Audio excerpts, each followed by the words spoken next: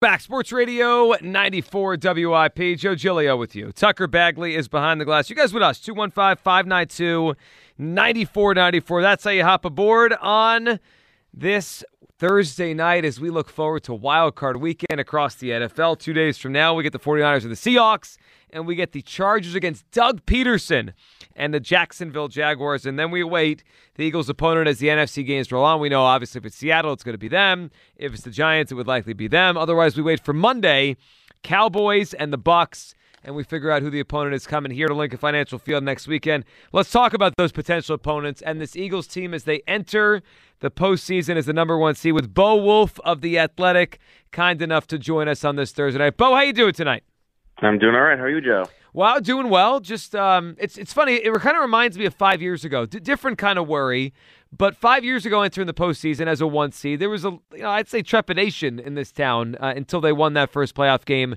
I'm starting to feel it again. Bo, how do you feel about the team as they enter the playoffs? Obviously, not playing the best football they played compared to most of the year.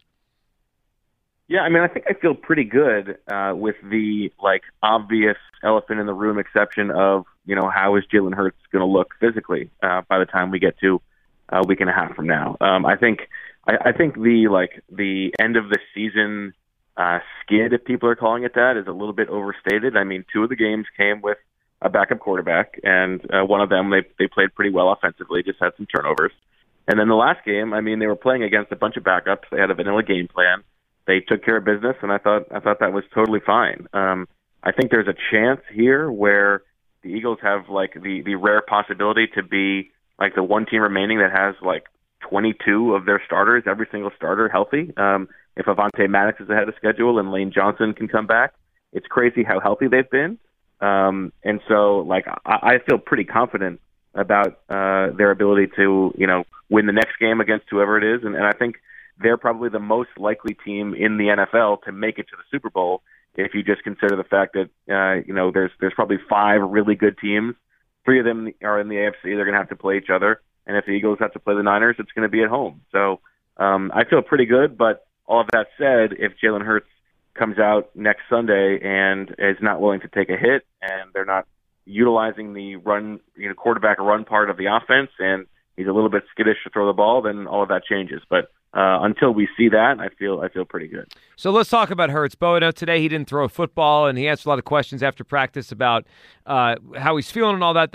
And you mentioned kind of the way he looked on Sunday. It's interesting as we learn more about how he's feeling, and we watched him play a game now since the injury.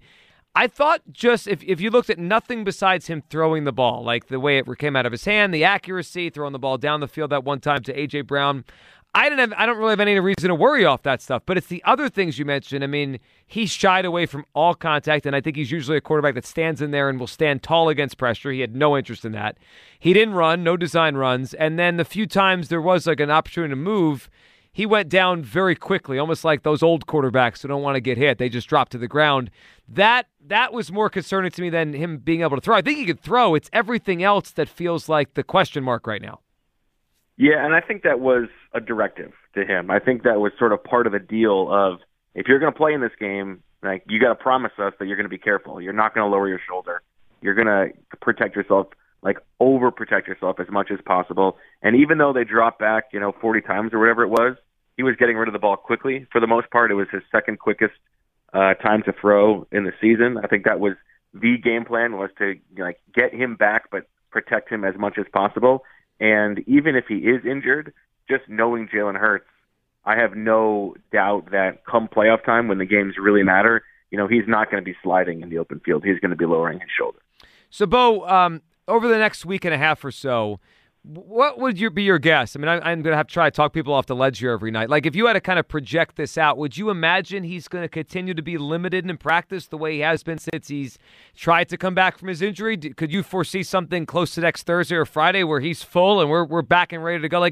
What's your thought on how they're going to ramp him back up? Because I'm sure everyone's going to have, holding their breath here as these practice reports and what you and everybody else covering the team puts out when you see him at practice. Yeah, that's a good question, and it's total speculation, but I would imagine that he's going to be limited this week and probably the beginning of next week. But I would be surprised if he's not full at some point by the end of next week.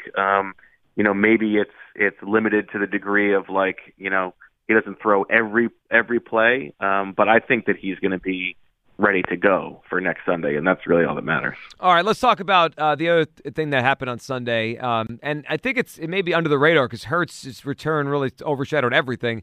But Chauncey Gardner-Johnson, Bo, coming back, I thought that made a difference, and I thought it was interesting the way Jonathan Gannon used him more as a slot corner filling in for Avonte and leaving Blankenship out there at safety rather than the way they had used Chauncey Gardner-Johnson when he first got here, which was as a safety and all those interceptions he had back there. What did you think about the way Gannon did it, and do you think until we get Avonte Maddox back in the fold here, they'll continue to go down that route?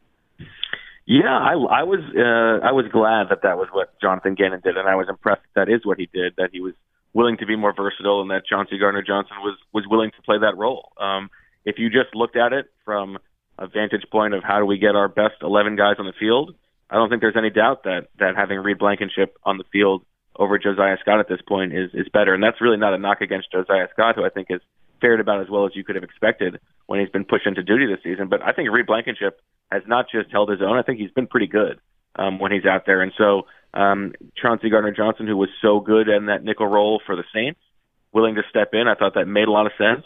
I don't know what will happen if Avonte Maddox is able to come back soon. He was off of his walking boot today, which he had the last couple of weeks. So that's a good sign. And the Eagles obviously did not put him on injured reserve, so that's another good sign. So I think there's a chance that, maybe Avonte Maddox is back for the championship game if they get there. But I would guess for the next week that we're probably going to see the same thing. We're going to see Gardner-Johnson in the slot and Blankenship at safety. So, Bo, you mentioned, used the word, the best 11. Let's go back to the offense for a second. I'm just curious if you've agreed, if you've disagreed, if you understand what the Eagles were thinking on the way they've structured the offensive line since Lane went down. Now, if Lane comes back next week, I think no harm, no foul. They got through a few weeks with Jack Driscoll. But I've questioned it since Lane went down, especially because I don't know if Lane Johnson can get through the postseason. I'm sure he's going to line up there next Saturday, but I remember when Deshaun Jackson had an abdominal injury. He came back after rehabbing. He played like 3 plays, and then he was gone again and needed surgery. So I'm not locking it in that Lane's going to play a full postseason. Are you surprised we haven't really heard anything or seen anything with them trying Dillard at left tackle, who's just sitting there collecting dust, and Mailata at right tackle? Instead, they've just gone down the Driscoll route, and quite frankly, he worries me a little bit here. What do you think about how they've handled that? I think it follows with what Jeff Stoutland has done in the past, and that is, it makes more sense to not mess with 2 positions and mess with just 1 position, because if all of a sudden you've got Andre Dillard playing with Landon Dickerson, those 2 guys haven't played together as much, and then Mailata and Seumalo, now those guys have played together, but Mailata is not quite as comfortable on the right as he is on the left. And I think I disagree about how good Driscoll's been. I think he's been fine, and I don't think that moving Mailata is worth whatever the delta is between Dillard and Driscoll at this point. I think that we maybe overrate Dillard to some extent just because we haven't seen him that much. I think Driscoll is about the same level of player. And then as for Lane Johnson, he's not Deshaun Jackson. I would imagine that he's going to be able to play through a little bit more, but it's definitely true that they cannot count on Lane Johnson being out there for the entire playoffs and being 100% Lane Johnson. They need to be ready with that backup plan. And I think Driscoll is maybe a little bit more reliable. All right, Bo. From Bo Wolf, The Athletic here. Let's look forward to this weekend with the NFL playoffs, and obviously it impacts who the Eagles will play next weekend. Bo, if we were to do a draft here, and you were drafting in terms of who the Eagles would want to play, who would be the number 1 pick? Who's the team you'd want to play if you're the Eagles, and who's the team you'd have as last on your rankings? The team, if you could choose, you would choose to avoid. Well, I think the easy answer for who you would want to play is the Seahawks, because that would mean that they beat the Niners. And that would eliminate the other really good team in the conference, and you're playing a team who, would have to be playing their second straight road game, coming across the city, or the country rather, and just not as good of a team. I think you could say that the Seahawks, Giants, and Vikings are all sort of relatively easy matchups for the Eagles. I would probably say, I know they can't play the Vikings in the first round, but I would say Seahawks would be number 1, Giants number 2, probably Bucks number 3, and then Cowboys are the 1 team that would make me nervous. I just think they have more upside offensively.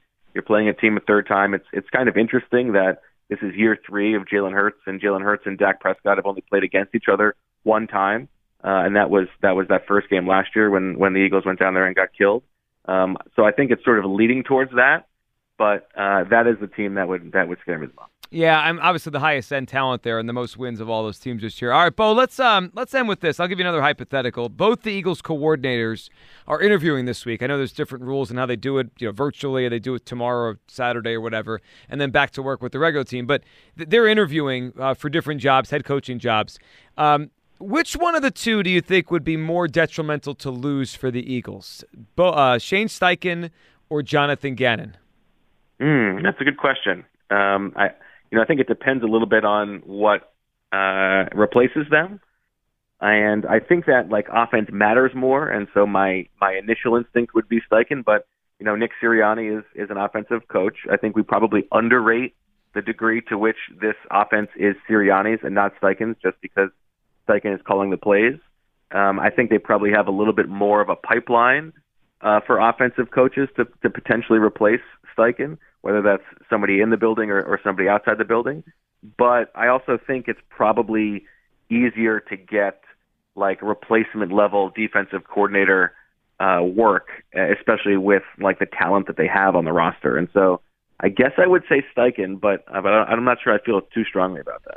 All right, I said this was the last question, but I lied. We were actually joking earlier, Bo, about Sirianni a few weeks ago and how he was talking about how Jalen Hurts heals faster than everybody and all that, and how he heals faster than the beat writers that cover the Eagles. So we were talking about some sort of, if there was a race between beat writers that cover the Eagles, who we thought would win. But I didn't have a good grasp on it to give a good guess.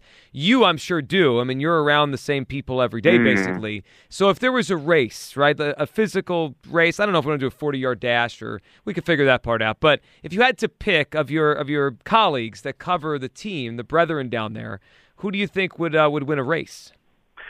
That's a good question. Now, I do have to say, I think that there's a bit of a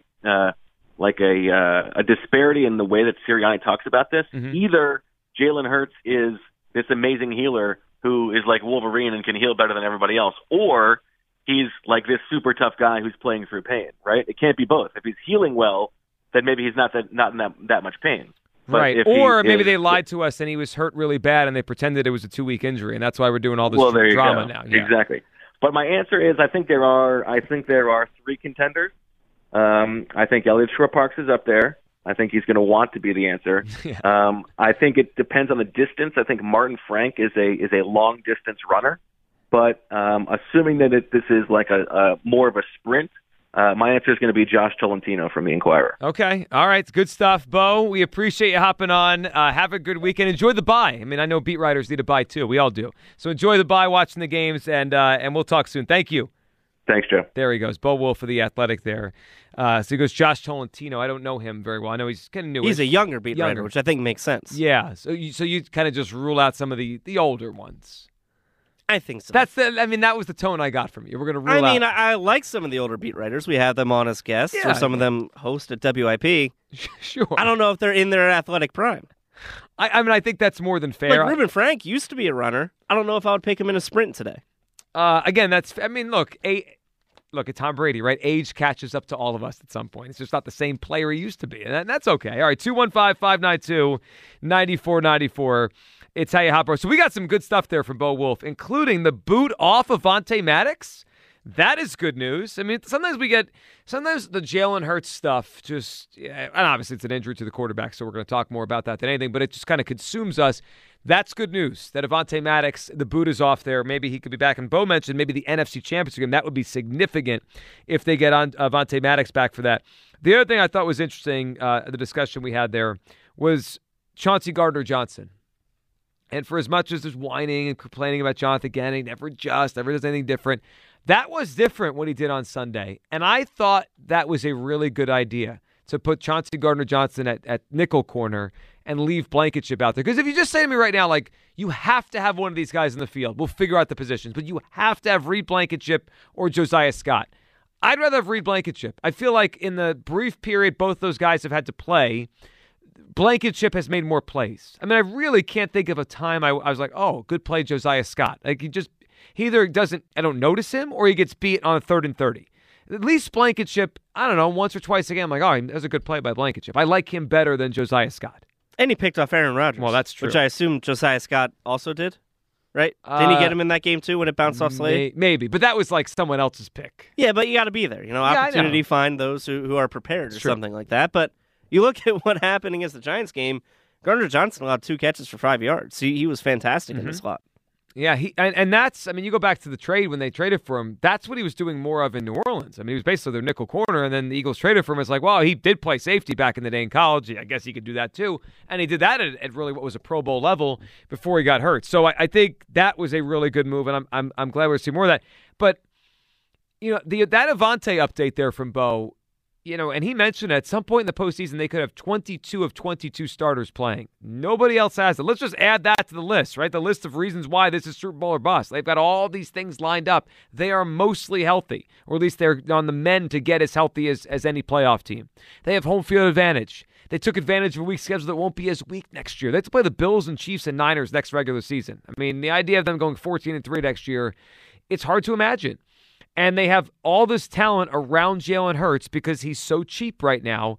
And it's similar to 2017. It's very interesting how they've repeated so many of the elements of 2017. Now, some of them are out of Howie Roseman's hands, right? Like when he's building the team, he doesn't know that top quarterbacks in the NFC or top teams are going to fall apart. That's not really part of the calculus. Oh, maybe this guy won't be as good. Maybe Matt Stafford gets hurt this year. I mean, that wasn't part of the guess, but isn't it funny how it's very like everything lined up similar to 2017, from the cheap quarterback to the team around him to the schedule? It's weird how it happened again. Yeah, I mean, almost every element is exactly the same outside of your starting quarterback getting hurt and your backup playing like the second coming of Joe Montana. Yeah, that wasn't... that didn't happen. That did not happen. We got to see the Gardner Minshew show. But a lot of the same stuff happened. And really the one that... I mean, maybe they had some sort of thought that those teams could fall a little bit. I mean, I did. I mean, I thought the Rams and Packers wouldn't be as good this year, but I don't think any of us predicted this. The Rams would be a bad team. Stafford gets hurt. The Packers don't make the playoffs. And it's you go back to 5 years ago, and those quarterbacks heading into the season, it was just looked at as, Carson Wentz was not looked at in 2017 as anywhere near the top of the NFC. I mean, Matt Ryan was coming off of an MVP. Aaron Rodgers was still in his prime.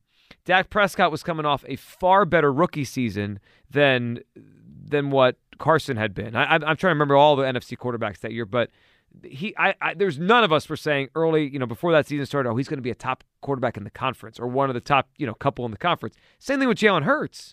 Like, I thought he'd take a leap. I thought, he could jump up to top 5-ish in the conference, but then Kyler Murray stunk and got hurt. Aaron Rodgers wasn't as good. Tom Brady wasn't as good. And all of a sudden, we are sitting here. I would love to hear if Howie Roseman feels the urgency that I feel. I would bet he does, because I think he knows how difficult his job's going to be the next year or two. Do you think he knows he's never built anything sustainable? Well, he's not blind, right? Right. Like, I think Howie Roseman's a smart guy, and Howie Roseman's been a GM now for over a decade, but my one knock on Howie Roseman has always been he's never built anything that's lasted more than a year, right? The Eagles have had a lot of success under Howie Roseman, but it's kind of always 1 year, right? They were good in 2013. They were good in 2014 with Chip Kelly, too, but then it fell apart. They were good in 2017, and then it fell apart. They're good in 2022, once again, with a cheap quarterback. I don't know. Like, I'm very curious to see what he does once Jalen Hurts gets paid, because he's never built a team that sustained success with an expensive quarterback. Yeah, no, he hasn't. And I would imagine if he was to answer the question, I mean, who's our caller from, was it Doylestown that sounds like Howie, that we think is Howie? Maybe he'll let us know. No, that was a while ago. It was. Ethan from Doylestown, I think it was. Maybe he'll let us know one of these nights. But if I were to guess, how I would think Howie Roseman would say, I know what I have a better idea of how to do it now. Right? I screwed up these other times, but here's why I think I could do it better this time. And I would hope he does. He does have a very significant asset coming up in the NFL draft, which, what's fun? That we're not doing Mock Draft Mania yet. I mean, I like Mock Draft Mania, and I kind of excited when we start doing it. But have you been looking at mock drafts yet? Of course I've been looking at mock drafts. I mean, I just think when I type in MOC on my phone, it just knows. I mean, how many times in the last 2 years did we look up mock drafts? I mean, literally every day for like 3 months. Right. So it's just kind of my phone recognizes that. But that number 10 pick is the kind of asset that can help Howie Roseman do it better this time than last time. Whether he takes a player or he trades the pick and he gets a bunch of more assets and they keep rolling this thing over. I don't know how they're going to play it, but that should help here. I mean, I have to hope that Howie learned from the lessons of last time. And maybe this time the quarterback is a little bit more stable into the future, which certainly could help things out as well. 215-592-9494. I look at this season, I look at this postseason, what they've accomplished is great. 14-3 is an amazing, it's one of the great seasons in franchise history. But it only truly matters if they capitalize to win the Super Bowl. And they have a rare opportunity. Just go through the names of the quarterbacks in the NFC. Purdy, Cousins, Brady, but not really the same Brady anymore. Prescott, Jones and Smith, Geno Smith and Daniel Jones. That's the field the Eagles are up against with home field advantage, with maybe 22 starters playing by the championship weekend. This is an opportunity they can't pass up. This is Super Bowl or bust for me for the Eagles. Is it for you? 215-592-9494. Tell you Hopper. We'll come back. Let you hear from Jalen Hurts today. His answers were very interesting today. He didn't throw. He was on the field limited, kind of running around, going through drills, but not throwing a football at all today. He answered questions about how he's feeling. Will he be 100% by the time we get to next Sunday? It was, I would call it a bizarre sequence with Jalen Hurts today. You'll hear that next. 215-592-9494. I'm worried about Hurts' shoulder. I cannot lie. And if you're not worried, I think you're lying to yourself. 215-592-9494. It's how you hop in on Sports Radio 94 WIP. Football fans, call your own plays during the NFL playoffs with FanDuel in partnership with Valley Forge Casino, America's #1 sportsbook. Because when you bet NFL same-game parlays from now through January 16th, all customers can get up to $100 in free bets, win or lose. All you have to do is place a total of $20 or more on NFL same-game parlay or same-game parlay plus bets during the wild card round. The more you bet, the more you get back in free bets. NFL same-game parlays are the perfect way to combine your bets for a chance at a larger payday. Let's build one for Saturday. And I'm going to go Chargers to win. Let's go Austin Eckler over his rushing total. And we'll go with a touchdown for Josh Palmer. Build your own or choose from one of the popular same-game parlays pre-built for you in FanDuel's top-rated sportsbook app. FanDuel Sportsbook is the official partner of 94 WIP. New to FanDuel Sportsbook, you can also get up to $100 in free bets, win or lose, when signing up with promo code GILIO. That's promo code GIGLIO. I really like the FanDuel app. Make every moment more with FanDuel, official sportsbook partner of the NFL.